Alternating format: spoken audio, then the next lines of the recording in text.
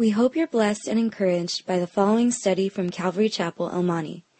It's our simple prayer that you would grow stronger and deeper in an intimate and personal relationship with Jesus Christ.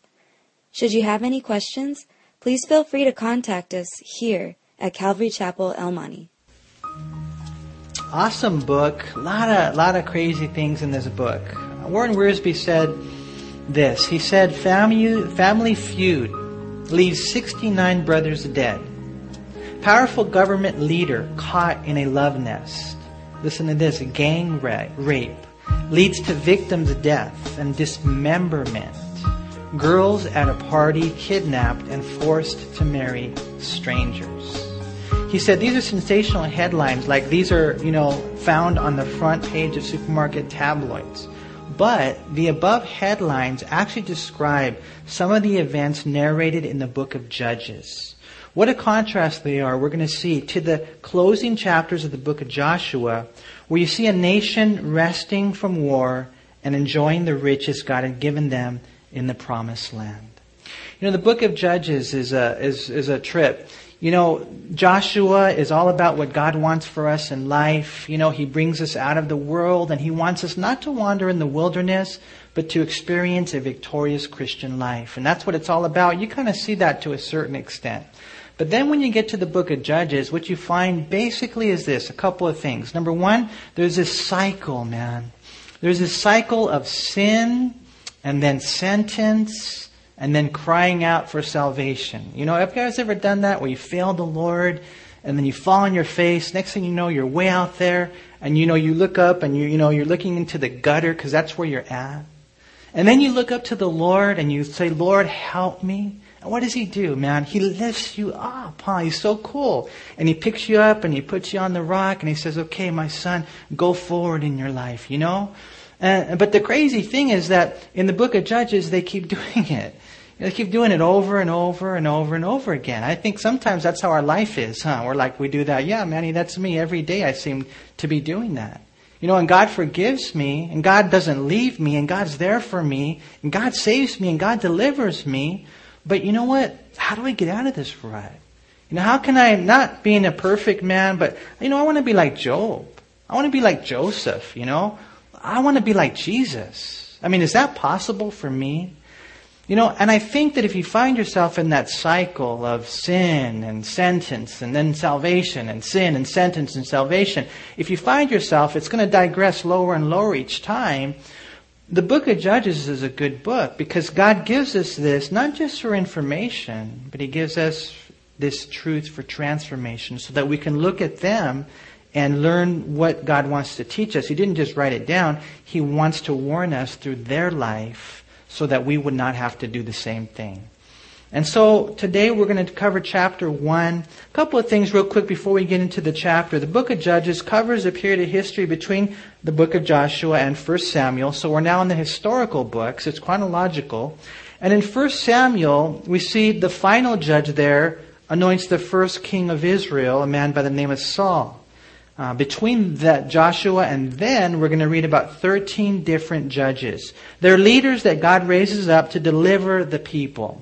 And so we're not sure exactly, but the book of Judges, it covers somewhere between 300 to 400 years.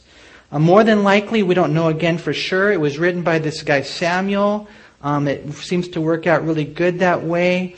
Well, we're not really sure who wrote it. We know, of course, ultimately it was written by God in order to teach us some very important lessons. God doesn't want us to live in that cycle, man. He really doesn't. God wants to lift us up and give us so much more in life. The book of Judges, we see, was written not necessarily in a chronological order when you look at the chapters here, but it was written, we're going to see, strategically to convey a message, and that is a warning to stay away from that type of life, that type of decay, that type of downward spiral. And what we see right here is pretty simple, you guys. The way that it works is this, man. Without God, our life will digress. It's a given. It will happen every time. And God has done so much for us. And God had done so much for this nation. But what ended up happening, in all reality, was they forgot about Him. Now, we don't know for sure what happened. We weren't there. We do know that there arose a generation that did not know the Lord. So either A, the parents were not good in handing on the faith to the next generation, or B, the next generation just did not want to learn. But we do know this, that after all that God had done for Israel, they find themselves, think about that, what I said earlier, okay? Gang rape and dismembering a woman. Imagine that. That happened in Israel, man. And then they justified it. They said it's no big deal, the tribe of Benjamin. And so the rest of the nation came against them. It was a big war. They almost wiped them out. I mean, just a lot of crazy, dark, dry, evil days in the history of Israel. And so God writes it down because He does not want us to go that route. In the book of Judges, we see the cycle of sin repeated. And what we see is the children of Israel will be doing well. God blesses them. But then in those times of prosperity, they turn their backs on God. They go from well to hell. And sometimes when things are going really good in your life, the Lord is there. Maybe you got money in the bank. You got, things rolling in. Everything's happening. You feel real hunky-dory, man. Sometimes those are the most dangerous times. Sometimes, man, and I know a lot of you here, you're going through trials, and my heart goes out to you because I know there's a lot going on in your life. But you want to know something, man? It keeps you at the foot of the cross. It keeps you on your knees. Thank God for those trials, because it reminds us that we need the Lord so much. When you're there and things are going really good and prosperous, sometimes, man, that can be a place in which you find yourself, in all reality, backsliding from God. And so everything comes together in the book of Judges, and God says, listen, don't forget me. Don't fall into sin. Because then what ends up happening, man, God sentences them in different degrees. They come to that place of slavery. They then cry out to God, who then, of course, saves them, raising up judges. And they do this over and over. And so one thing to understand, and I know that, you got to have a balance here, is that the lesson number one is the foolishness of our depravity. The foolishness of our depravity. You guys don't go there. Learn from them. Learn from their mistakes. Okay? Don't go make your own. Don't try learning the hard way. Learn from their mistakes. But here's the cool thing. It's also a book and lesson about the unending love of God, man. Because I don't know about you, but if it was me, if I was God, I tell you what, 3 strikes and you're out. Right? Isn't that the way most of us are? You know what, this guy right here, he's already done it once. This guy, he did it twice. You do me wrong the 3rd time, I tell you what, you're gone. You're no longer a friend of mine, whatever it might be. But see, God is not like that. I mean, even though they did this over and over and over again, the Lord was still there. It was a lesson in His love. It's a lesson in His long-suffering towards those people who really belong to the Lord, man. And that's such a cool thing. You guys remember what happened when Peter was talking to Jesus and Peter said, Lord, how often should I forgive my brother? Up to, 7 times? And, he thought that was a huge number. And the Lord said, I tell you what, 7 times 70. Peter, just keep forgiving. Keep forgiving, because you know what? That's how I am with you. The Bible says in Ephesians 4:32, and be tender-hearted toward one another, forgiving one another, even as God in Christ has forgiven you. And so here we are today. If you're a Christian here today, you're forgiven. You're free. You're clean. You have this amazing relationship with God. Now let's go out and let's be what we are. Let's be children of God. Let's be sheep who follow our shepherd. Let's be like the Lord our God. We're going to learn things like that in the book of Judges. In chapter 1, we have a record of some of the victories of the different tribes and the defeats of the other tribes. And, we're going to go through this. Some of this we've already studied in the book of Joshua. And then we'll come back and we'll learn hopefully 6 lessons on how to make the same mistake, man. How not to make it. Because look what it says in verse 1. It says, now after the death of Joshua, it came to pass that the children of Israel asked the Lord, saying, who shall be first to go up for us against the Canaanites to fight against them? And the Lord said, Judah shall go up. Indeed, I have delivered the land into his hand.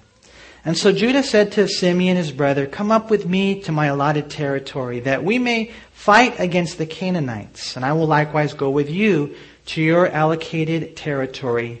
And Simeon went with him. Now, I don't know if you guys can visualize this in your head. We should have probably had a map up here. But it's good to kind of get to know the area of Israel when you look at the different, seasons of their history. But here, if you remember, they have all the tribes. And then on the east side, they have the tribe of Gad and Reuben, half tribe of Manasseh. On the west side, they have all the other 9.5 tribes, so to speak, right? And here, amongst these 9.5 tribes, we're going to look at them in chapter 1. Judah is going to go first, okay? But Judah is the only one that's going to do well. You know that from the tribe of Judah is where Jesus came. It's probably symbolic of something there. But if you were to look at the tribe of Judah, the section of where Judah is, you would see that in the middle of Judah is Simeon. And so they're like, "Okay, Lord, who goes first? Who starts this whole thing again, And the Lord says, "Judah goes." And Judah says, "Okay, I'm going, man. God says He's going to give me the victory." Cool, right? And then He says, "Hey, Simeon, will you help me out?" That's what He says right there. So Simeon says in verse 3, Judah said to Simeon, his brother, "Come up with me. I'll tell you what, you help me, and then I'll help you, and things are going to be cool," right? And so they go out. In verse 4, it says, "Then Judah went up, and the Lord delivered the Canaanites and the Perizzites into their hand, and they killed," check it out, 10,000 men at Bezek. Man, 10,000 men. That's a lot. It says right there, "And they found Adonai Bezek." You know Adonai means Lord, right? So this is the Lord of this area. And it says in Bezek, "And they fought against him. They defeated the Canaanites and the Perizzites. Then Adonai Bezek fled, and they pursued him and caught him and cut off his thumbs and his toes." And so he couldn't do this anymore. It'd be like this, man. No thumbs, no toes. Why? Because that's what he would do to all the other kings. They say that you can't do a whole lot with weapons without a thumb. Can't run real well without big toes, right? So it's kind of a funny thing. Anyways, what ends up happening, it says in verse 7, "And Adonai Bezek said, 70 kings with their thumbs and big toes cut off used to gather scraps under my table. As I have done, so God has repaid me." And there's probably a lesson in that, right? "And then they brought him to Jerusalem, and there he died." And so there's probably a lesson. Jesus said the judgment that you use, it's going to be measured back to you. It is. And if you find yourself judging people all the time, I tell you what, God's going to judge you. Be really careful. The measurement you use, Jesus said that's the same kind of standard that I'm going to, do to you. And you do these things to people, and it could be a lot of other things. Be ready, man. That happens with our kids, huh? We got to be careful. Our kids are treating us a certain way, and then one day their kids do the same thing, and we wonder why. Because God's getting them, right?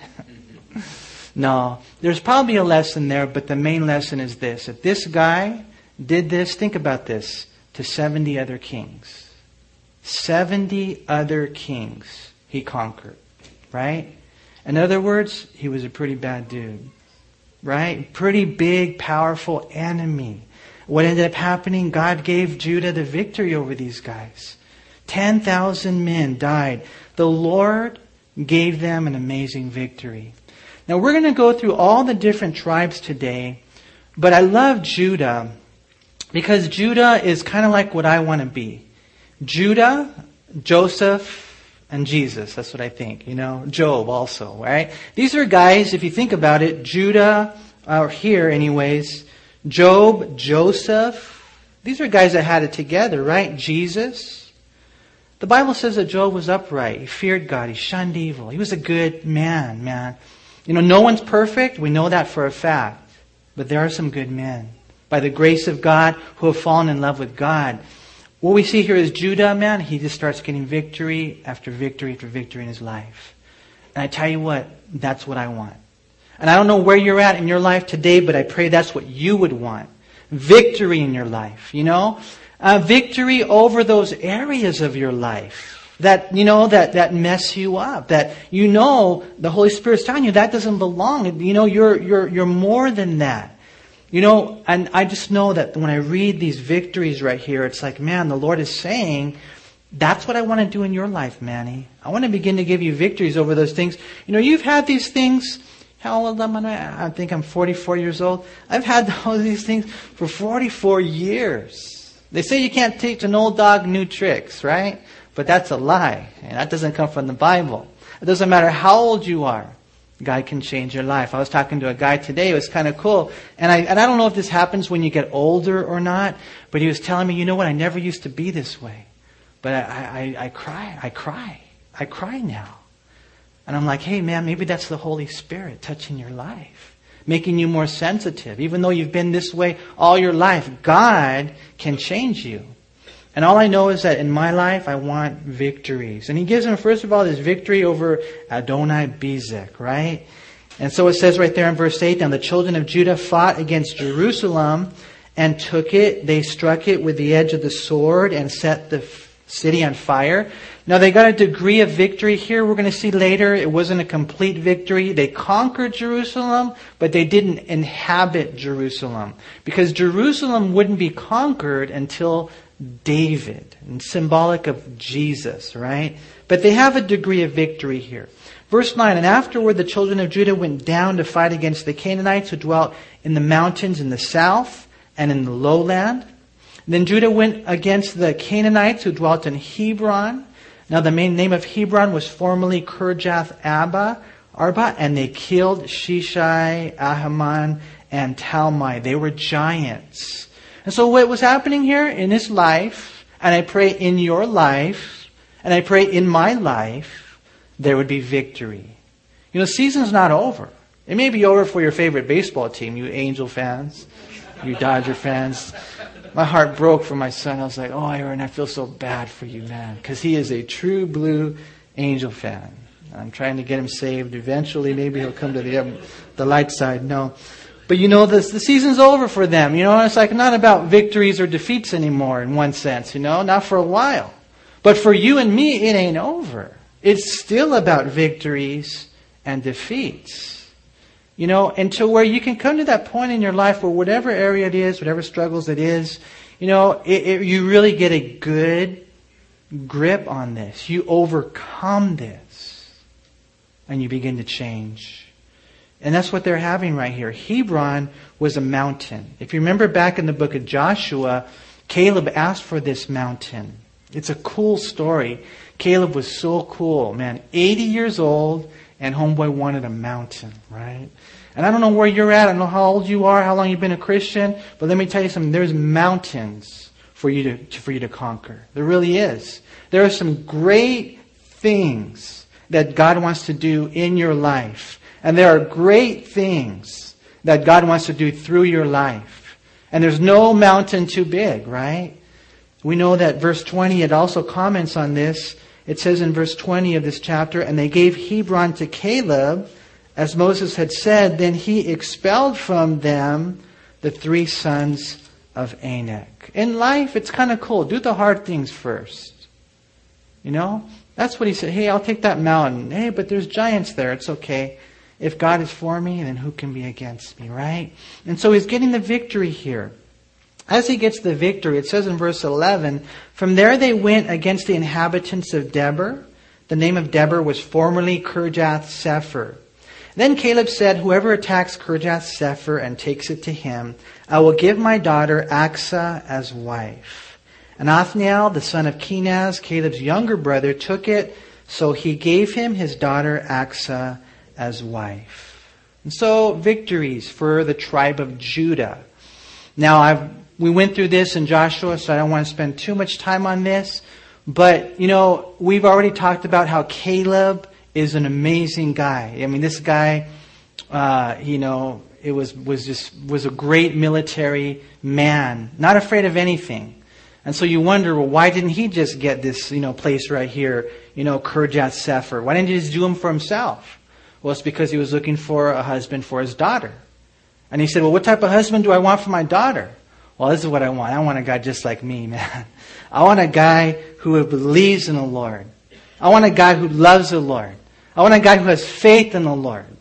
That's who I want for my daughter. And it says, okay, whoever captures this city right here, to him, I'll give my daughter. And I thought that was so cool, you know. When I was reading that, I thought, wow, that's neat, Lord. And so this guy, Othniel, he's going to end up being the first judge. We're going to read out in chapter 3 when we get there. Othniel, he becomes the first judge. He does the work. God blesses him. And so he gets this place. He gets the daughter. I'm sure she was beautiful. In verse 14, it says, now it happened when she came to him that she urged her husband, to ask her father for a field. And she dismounted from her donkey, and Caleb said to her, what do you wish? You know, and I think it's cool, the wife asking the husband, kind of cool order right there, spiritual structure. Obviously he said yes. And so when Caleb comes, you know, she dismounts, and that means something. He says, okay, what is it? What do you want, sweetheart? And so she said to him, give me a blessing. Since you have given me lands in the south, give me also blessings of water. And Caleb gave her the upper springs and the lower springs. I don't know if you guys see that there. I don't want to read too much into it. But I think it's like a little picture of us actually praying to God. And God blesses you, and you know, you're starting life or you're going through life, and you know, you begin to just cultivate that heart of prayer to God. Lord, can you give me the upper springs? You know, in the area that we're at right here, water is so needed. Lord, what do you think? And it's so cool. You know, Caleb here becomes a type of the Lord, and he gives her, you know, what she needs. But maybe he wouldn't have given it to her if she wouldn't have asked him. Real neat picture of prayer, you guys. Really neat. And so we read in verse 16, "Now the children of the Kenite, Moses' father-in-law, went up from the city of palms with the children of Judah into the wilderness of Judah, which lies in the south near Arad. And they went and dwelt among the people." Now, you know what? We don't know a whole lot about these people, the children of the Kenite, Moses' father-in-law. We do know that later in their history, they're rewarded for their assisting the children of Israel. And so maybe there's a little element of that right here. We thought it was more during the wilderness. Again, not real clear. But it mentions these guys right here. And it's all about what happened to Judah. And so in verse 17, Judah went with his brother Simeon. They attacked the Canaanites who inhabited Sephath and utterly destroyed it. So the name of the city was called Hormah. Also Judah took Gaza with its territory, Ashkelon with its territory, and Ekron with its territory. And so those three places right there are now venturing into the area of the Philistines. And so basically, you see Judah, man, they're going forward. They're growing. They've already got the land. They've inherited the land. They own the land. But now they're possessing the land so that they can enjoy the land. And that's how it's supposed to be for us as Christians. You know, I don't know about you. I told you guys this story many times, you know, that when I was 12 years old, I was this tall. And then what happened? I don't know what happened. I just stopped growing. I didn't eat, you know, spinach or drink milk or whatever. But I don't know, you know, as Christians, be so careful that that doesn't happen to you. You know, we're supposed to be growing in the Lord. Deeper relationship with Him. Changing. Being more like Jesus Christ. The Bible says to grow in the grace and knowledge of our Lord and Savior, Jesus Christ. And so, if you're wondering, well, Manny, how do I grow? You know, how do I grow? I would say probably get to know the Lord more. Continue to be in the Word of God and ask God to reveal Himself to you. Because this is what I learned, that the more you know the Lord, the more you love the Lord. And the more you love the Lord, the more you'll obey the Lord. If you try to obey the Lord without knowing the Lord or loving the Lord, you're going to be a very frustrated person. But when you get to know how good and awesome and holy and gracious God is, man, it's so cool. You're just like, Lord, I want to make you happy. I want to please you. You're such an awesome God. You know, Judah was going forward. It says in verse 19, "So the Lord was with Judah, and they drove out the mountaineers. But," here's the first time, "they could not drive out the inhabitants of the lowland because they had chariots of iron." And so they're getting victory after victory after victory after victory. Things are so cool. But in the very end, they can't drive out this one area, the Mountaineers. Sounds like a football team, huh? The Mountaineers. Mountain View Mountaineers, right? No. I don't know. But here's the thing, okay? We're going to come back to this.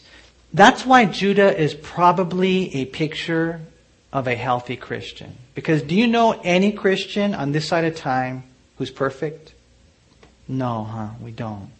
But we're still going to come back to this because it's going to be a factor as we go through. It says right here in verse 21, "But the children of Benjamin did not drive out the Jebusites who inhabited Jerusalem. So the Jebusites dwell with the children of Benjamin in Jerusalem to this day." And so Judah has all these victories. You come to the very next tribe, Benjamin, they don't have any victory. As a matter of fact, they can't drive out, it says right here, the Jebusites. And you might be wondering, well, wait a minute, we talked about Jerusalem, and Judah was dealing with Jerusalem. Why is Benjamin dealing with Jerusalem now? Well, it's because they're adjacent to each other. And Jerusalem was in both, it was right there on the border of both. And so they're coming from this side. Judah's coming from this side. They couldn't get the Jebusites out. Interesting. And so in verse 22, it says, "And the house of Joseph also went up against Bethel, and the Lord was with them."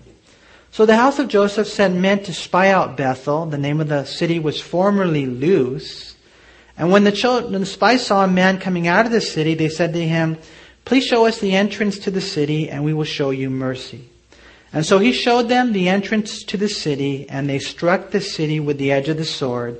But they let the man and all his family go. And the man went to the land of the Hittites, built a city, and called its name Luz, which is its name to this day. So this city was named Luz. It got changed. This guy went back, he built it again, and he made it Luz again. Now, in looking at this right here, you wonder, was this a good thing? Was this a victory? We're going to come back and we're going to see that it probably wasn't. We look at these different things and now we begin to see like maybe a little bit of manipulation on the part of God's people. The children of Joseph, it says in verse 22, the house of Joseph. If you remember, Joseph was replaced by his two sons, Manasseh and Ephraim. And so Joseph wasn't really a part of the tribes. Manasseh and Ephraim were. And so obviously this is something where they're what? They're hooking up together. But then they begin to do things on their own. It says right here in verse 27, however, Manasseh did not drive out the inhabitants of Beth Shean and its villages, or to Anak and its villages, or the inhabitants of Dor and its villages, or the inhabitants of Ibleam and its villages, or the inhabitants of Megiddo and its villages. They didn't have very much success. They were like one of those teams. It hasn't happened too often, but they went the whole season without winning. That's what happened to Manasseh, man. For the Canaanites, it says, were determined to dwell in that land. And it came to pass, when Israel was strong, when they became stronger as a nation, that they put the Canaanites under tribute, but did not completely drive them out. And we're going to come back to all these things in just a second. And verse 29 just goes on down the list. Nor did Ephraim drive out the Canaanites who dwelt in Gezer. So the Canaanites dwelt in Gezer among them. Nor did Zebulun drive out the inhabitants of Kitron or the inhabitants of Nahalol. So the Canaanites dwelt among them and were put under tribute. Nor did Asher drive out the inhabitants of Akko or the inhabitants of Sidon or of Ahlab or Akzib, Helba, Aphik, Rehob. So the Asherites dwell among the Canaanites, the inhabitants of the land, for they did not drive them out. Nor did Naphtali drive out the inhabitants of Beth Shemesh or the inhabitants of Beth Anath, but they dwelt among the Canaanites, the inhabitants of the land. Nevertheless, the inhabitants of Beth Shemesh and Beth Anath were put under tribute to them. And we're just going through this, you guys. What we're seeing is just, man, God's people losing. God's people. It can happen to God's people. Thank God you're covered in the blood. Thank God for that. Man, you gave your life to Jesus Christ, and when you die, you're going to heaven. Praise God. But what about between then and now? What's going to happen? What's going to happen in our life? We don't know how many years we have left. God can take us home any day. That would be cool. I would love to go home, but if there's still work to do, I want to finish the work. What's going to happen between now and then? You know, God wants us not to be like this, man. God wants us to go into the land. He wants us to utterly drive them out, those that don't belong. He doesn't want us to be, kicking it with them, with these sins. Oh yeah, you know what, we'll live together. He doesn't want that. He doesn't want us to, I'll put them under tribute, No. This was not the will of God for the people of God. Even though they are the people of God, and they can live that way, and they can die and go to heaven, this was not the will of God for the people of God. And so it's a lesson for us. Thank God for His grace. Thank God for the cross. But it's a challenge to us, you guys, to walk worthy of this great salvation. It's a challenge. We see that in Ephesians 4:1, Romans 12:1, same thing. To therefore, present our bodies as living sacrifices, holy and acceptable to God, which is our reasonable service. I pray that when we die, we go to heaven. I pray that while we live, we'd have a taste of heaven as we're living. Because there's a lot of things that God wants to do for His glory, and He wants to use our life for their good. All these guys were losing, and it got really bad in verse 34. Look what it says. And the Amorites forced the children of Dan into the mountains, for they would not allow them to come down to the valley. And the Amorites were determined to dwell in Mount Heres, in Ajalon and Shaalbim. So it got so bad now that the tribe of Dan, they were forced by the Amorites to stay up in the mountains, not even to come down and be able to enjoy life. That's how bad it went. It went from Judah, which was so good and victorious, and it just goes worse and worse and worse until the very end. You got this tribe of Dan, and man, there's just absolutely no victory. It does say there in verse 35, yet when the strength of the house of Joseph became greater, they were put under tribute. So Joseph came to help out Dan, that's Ephraim and Manasseh together, to help him out. And so you might be thinking, cool. You know what? It's not that cool, you guys.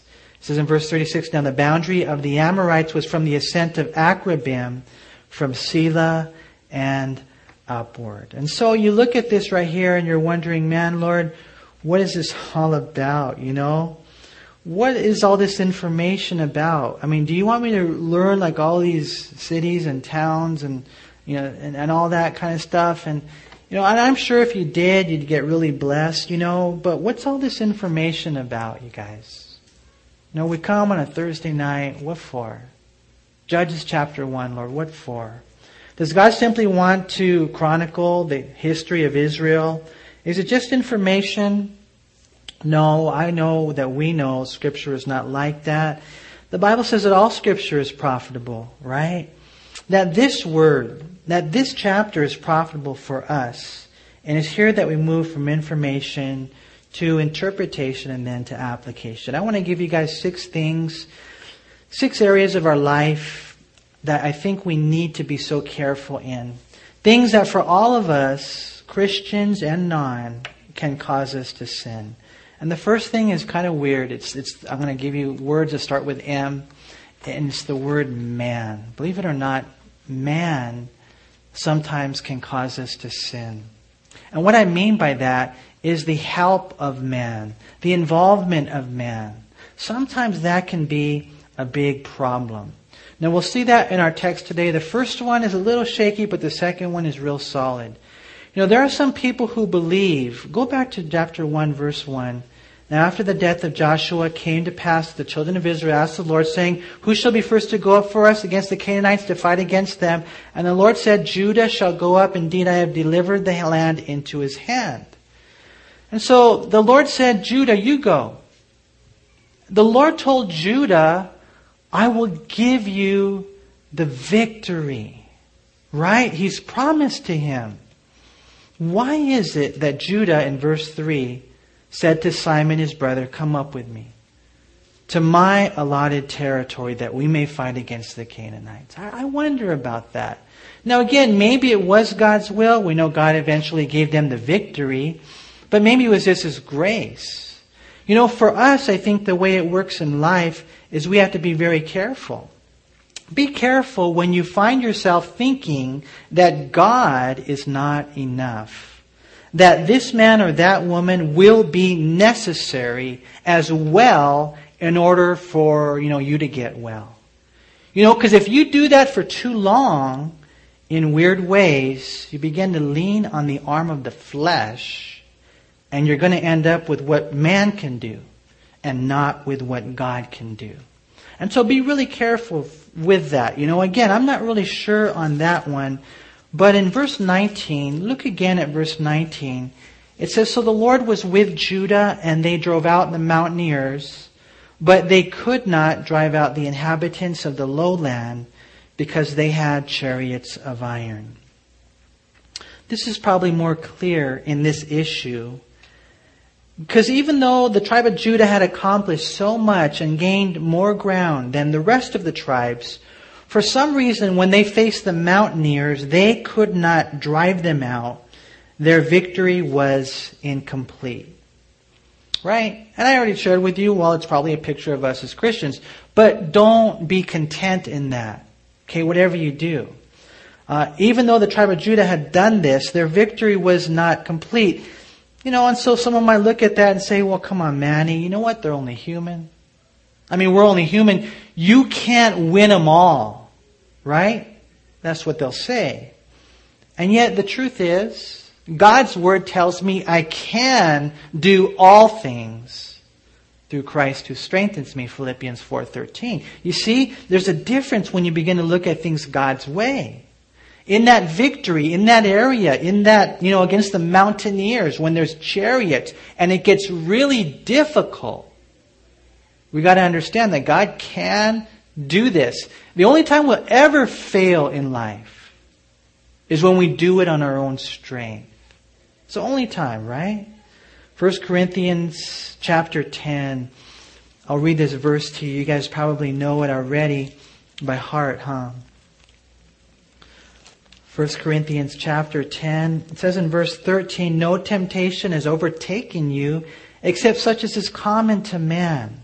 But God is faithful, who will not allow you to be tempted beyond which you are able, but with the temptation will also make the way of escape, that you may be able to bear it."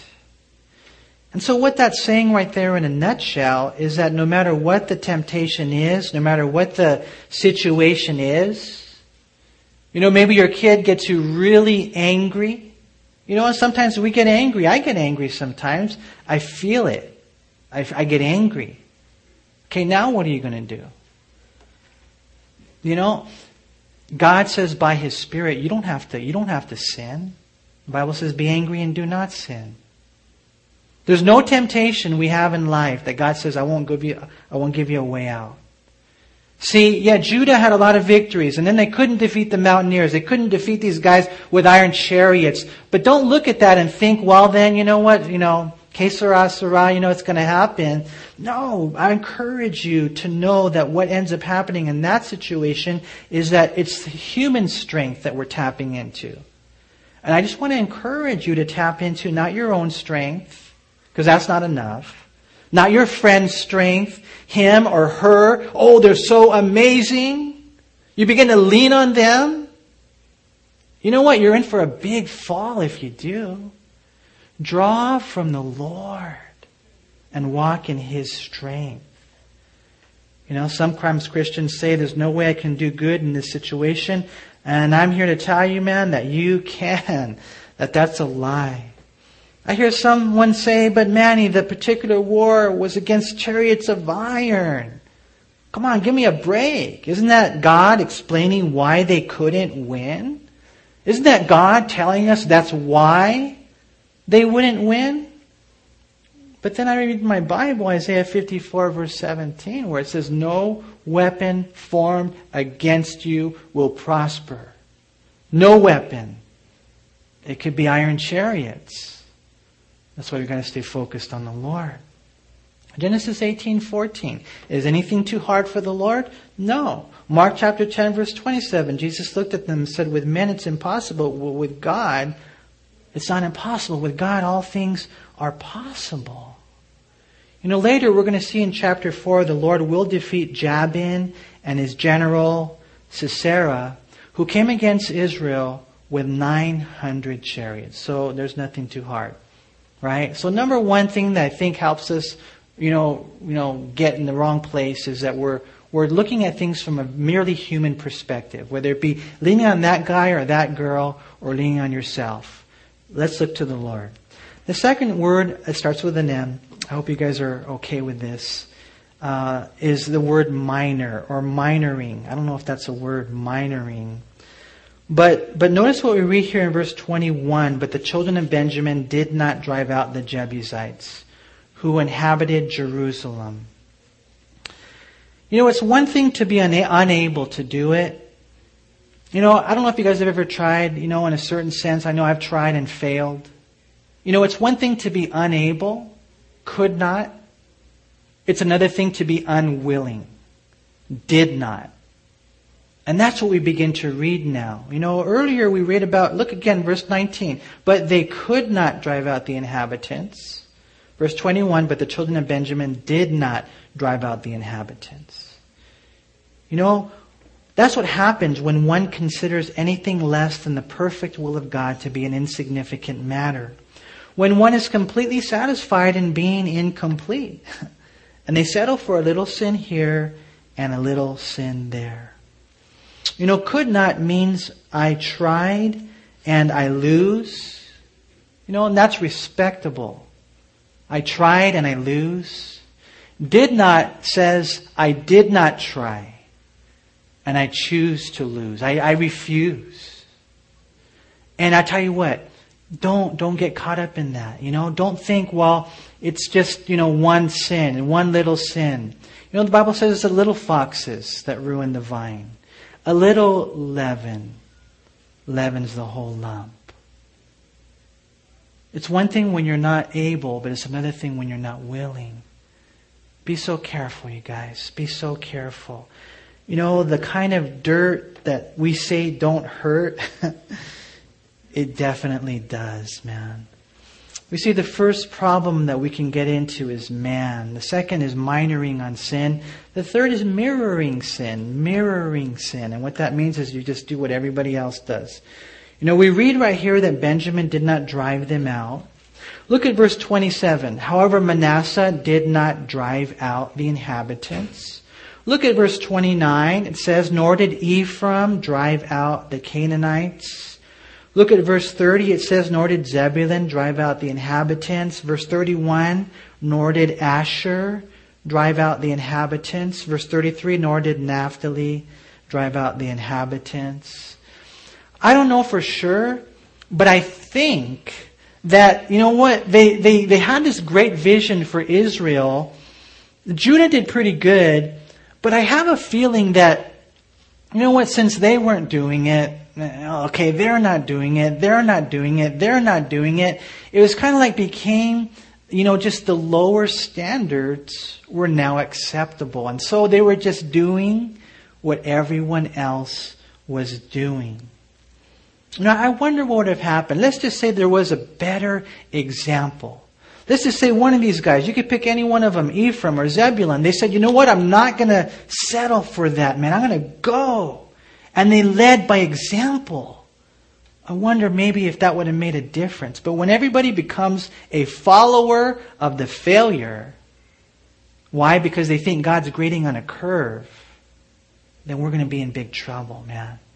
Remember, God doesn't grade on a curve. Don't do things you know are wrong just because they do.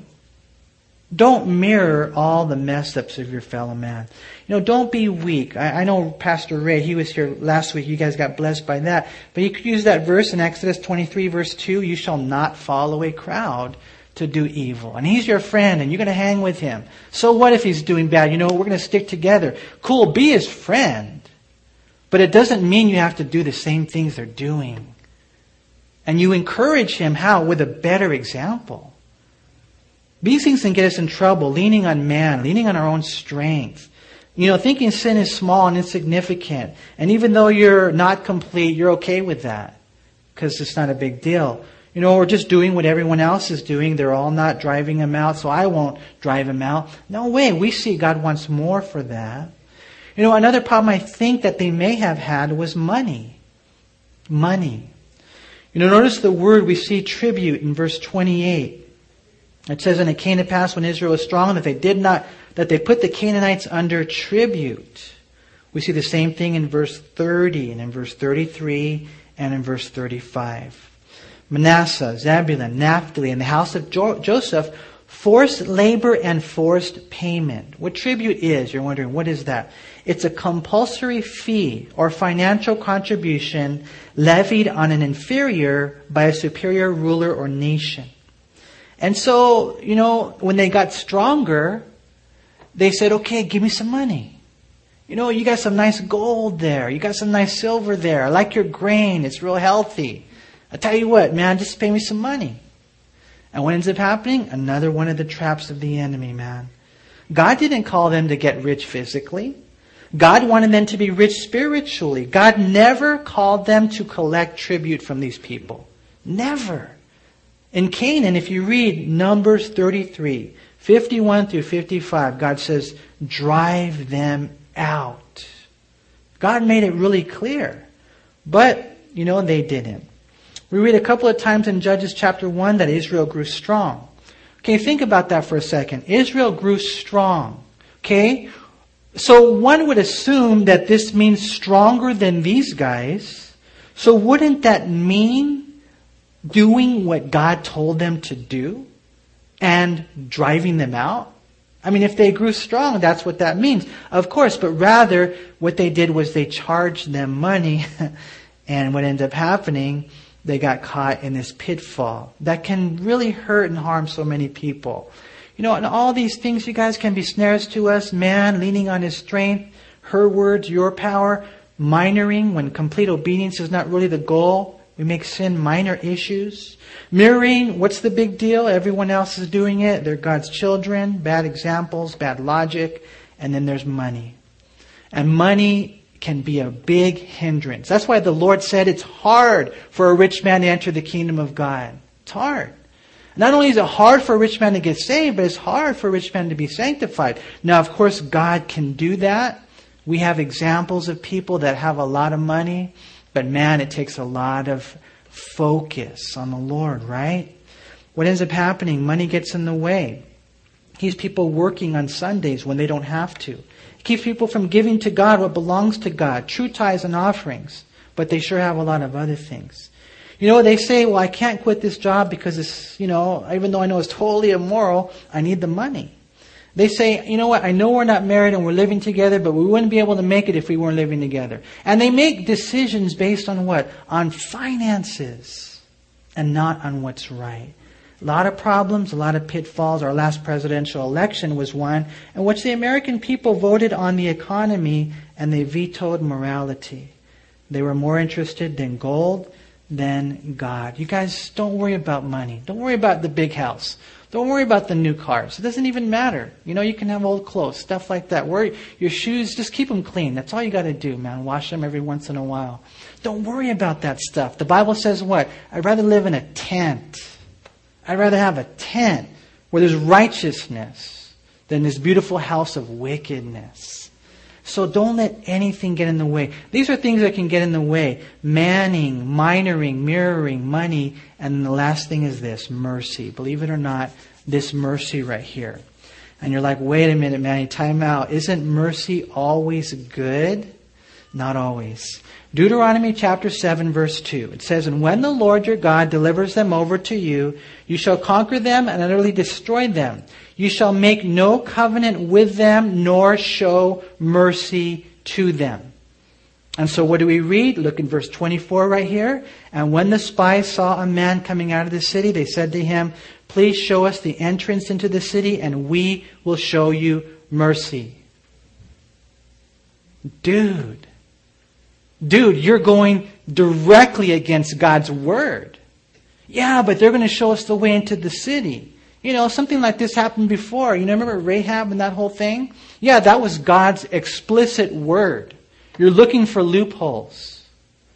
See, for us, of course we show mercy to people. I mean, make sure you're merciful to everybody, man. But in one sense, watch out when you're too merciful with yourself. That's kind of how it works. Of course, you don't want to condemn yourself. Of course, you don't want to beat yourself up. Receive God's forgiveness. But Jesus said this, if your right eye causes you to sin, what do? Pluck it out, man. Deal severely with the sin in your life. Don't pet it. Don't cater to it. Don't be content with it.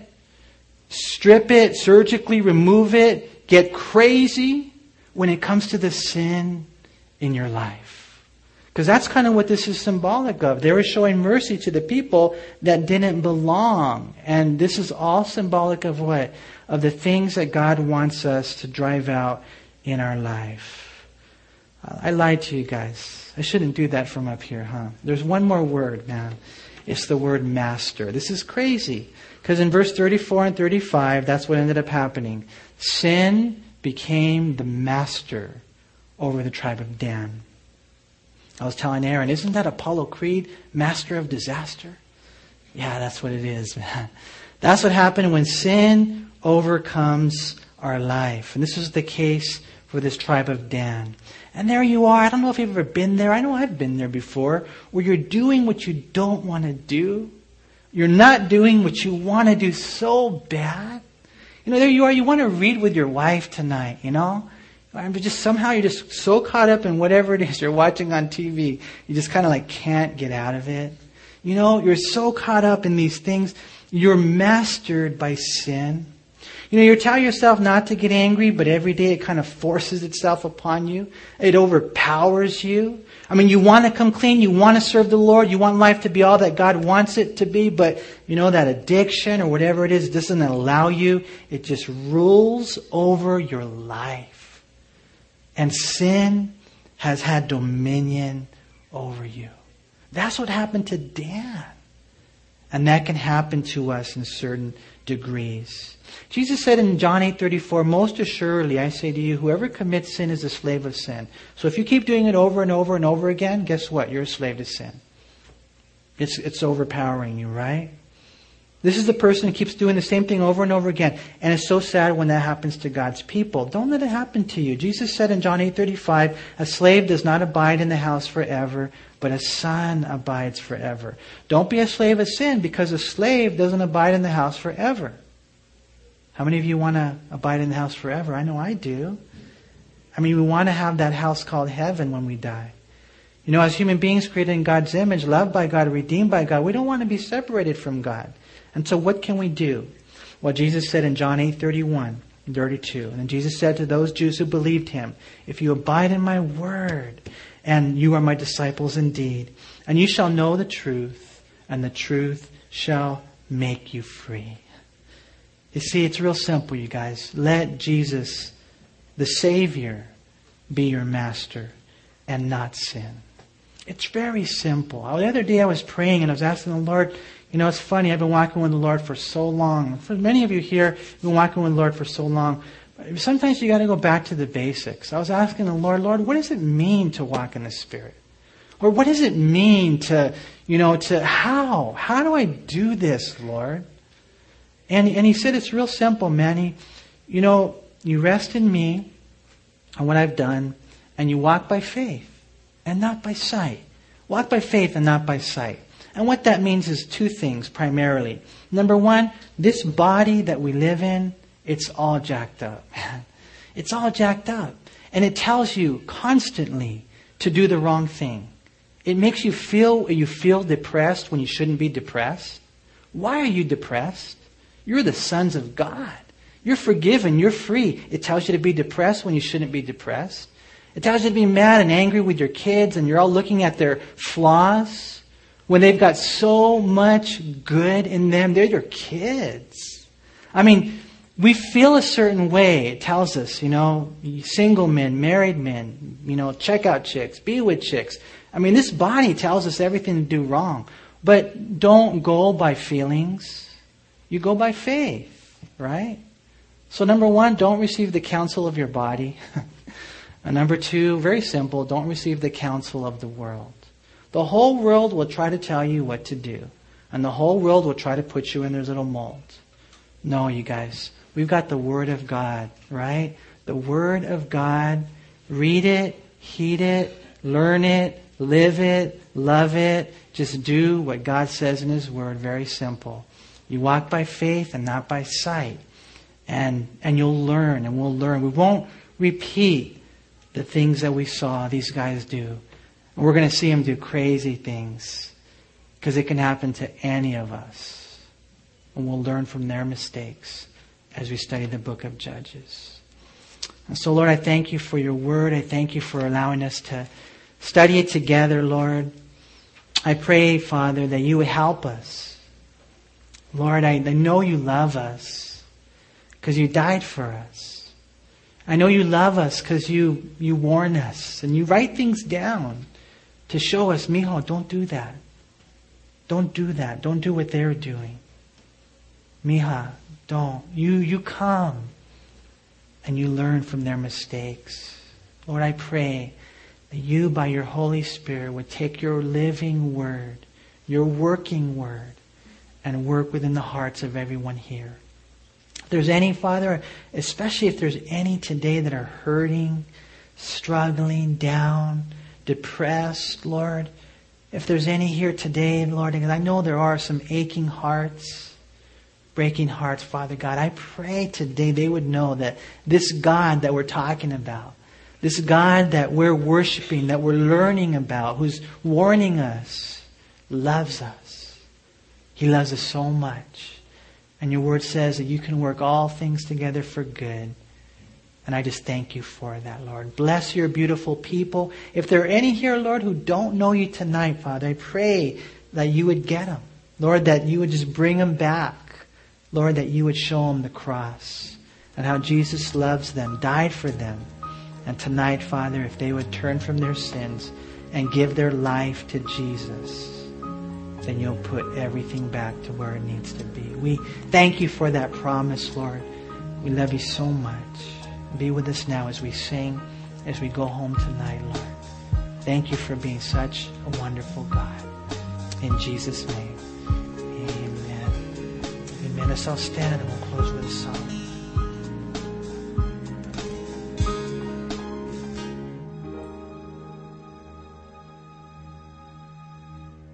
We hope you were encouraged by this study. If you have any questions, please call us at Calvary Chapel El Monte at area code 626-454-3414. Remember that Jesus loves you.